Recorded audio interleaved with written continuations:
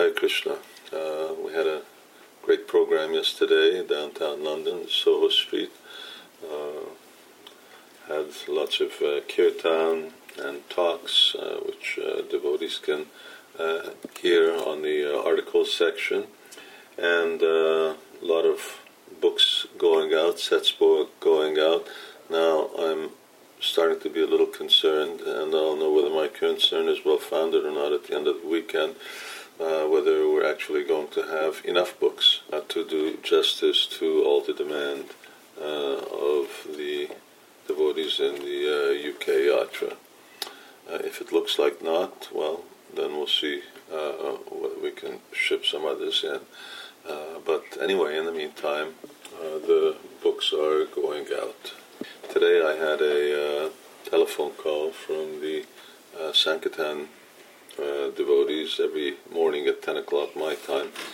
Sankirtan devotees phone, but Ishan was phoning me and had very bad reception on his side, so ultimately I couldn't really communicate very much with him, but he did pass on one question that he wanted me to answer. So this is the question, and that is that in the Bhagavad Gita, Krishna concludes by saying Sarva Dharmam Parityaja Aham Tum Sarva Papi, that we should give up all dharma and he'll protect us from all kinds of sinful reaction.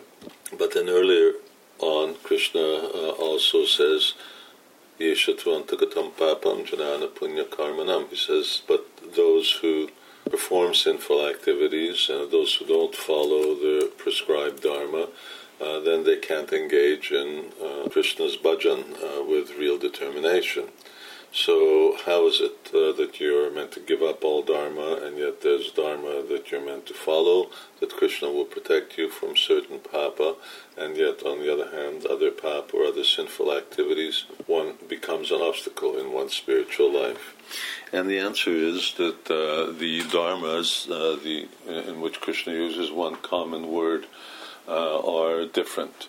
The dharma he refers to at the end of the Bhagavad Gita is different types of social dharma, religious dharma, not the spiritual or transcendental dharma of pure devotional service. And the sins that are incurred, of which Krishna frees us from the pap, also being referred to here, are the sinful activities, materially sinful activity that one incurs as a result of not observing these things. But the other dharma that's being spoken of interferes with one's, neglect of which, that interferes with one's bhajan and service to Krishna, is the activities of sadhana bhakti, of pure devotional service.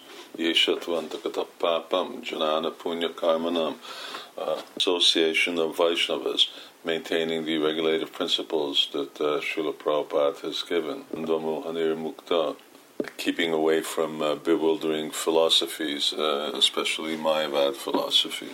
And of course, practicing all the positive aspects of sadhana bhakti. This type of dharma nurtures our spiritual life, and neglecting these, Krishna then doesn't protect us from these reactions. So the dharma of pure devotional service, the dharmas of sadhana bhakti, and the rules and regulations to those are incumbent upon devotees, and devotees must be very careful to follow those very strictly.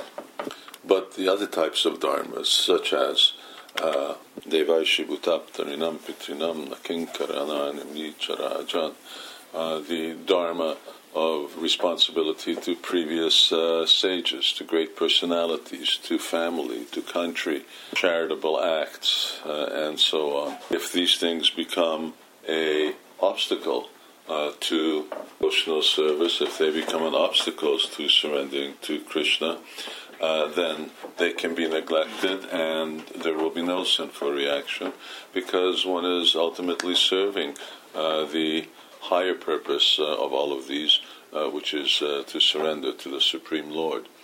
So Arjun's concern, Arjun's worry, what about the protection of the ashramas? What about the women who are going to be left without a husband, and the Varna Sankara that ensues from that? If such disturbance is caused in society, then one will have to suffer. Krishna says, don't worry about that. What about respecting one's seniors? If one does not respect seniors and family members such as grandfather Bhishma, then won't someone be punished? Krishna says, don't worry about that. It's an obstacle to your service. What about fighting and disobeying one's own guru, Dronacharya? Again, Krishna says, don't worry about those things if it's interfering with surrender to me. So the activities of devotional service, the practices of sadhana bhakti, they're never a obstruction to surrender to Krishna, because they lead to surrender to Krishna. Teach us the process of surrendering to Him. But if there are other types of activities, other types of dharma, which do obstruct that surrender, then they should be given up. So these are both relative and absolute considerations. The absolute considerations of devotion should never be given up. As Rupa Goswami says, Shravanot Kirtanadini, that activities like chanting, hearing, these are never meant to be abandoned, because they're always favorable to the process of Krishna consciousness. On the other hand, some of these other types of relative dharmas, worldly dharmas, you could put them in the category of religious activities, not transcendental activities. If they're favorable, they can be accepted, but if they're not favorable, then they can be rejected. And we need not worry, because ultimately the para dharma, the supreme dharma, is being served, which is pleasing Krishna. Hare Krishna.